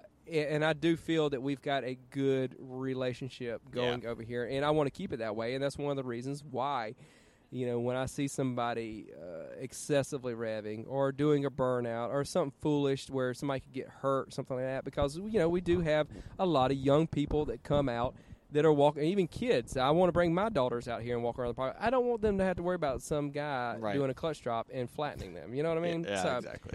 And not to mention, it's just tacky. Yeah, it is. You've heard one car rev, you heard 1,000 of them rev. I'm sorry, I've said it. Yeah, it's cool that your car's fast and sounds unique, but you can only hear a Mustang or honestly, sometimes Lamborghini, or what have you. I'm not picking on either one of those. It's just saying. I mean, we heard an Ultimate rev today. We don't really need to hear another one. We know what it sounds like. And even he didn't excessively do it. No. He revved it a few times to stop, which is fine. They don't have a problem with that. Right.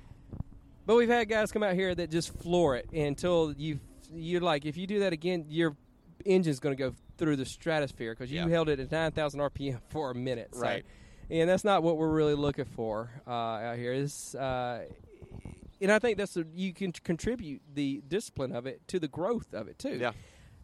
A lot of these night meets around here don't work because they're not disciplined. Right. You hear these stories of street racing or the police showing up. There was even one that had a shooting at it. Yep. Okay? Yeah. That's not the image. And when you have those kind of things happen, you ruin it for the bigger community. You don't hurt yourself. You then place that on every car meet going forward. Yeah. You know what I mean? So I am not the one to not encourage you to go to other meets like MCO or the Cars and Tacos, which I think those are great meets and stuff like that. I will always promote people doing their own thing. If one day somebody comes along and does this better than us, you know what? I will applaud you because it's not a competition. You know what I mean?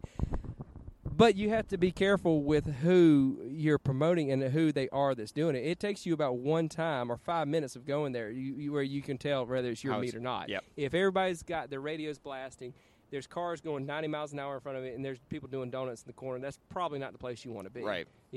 So... And you're not going to keep any property owners happy by doing that. Yeah. And you're going to end up hurting the bigger community because of it. So yeah.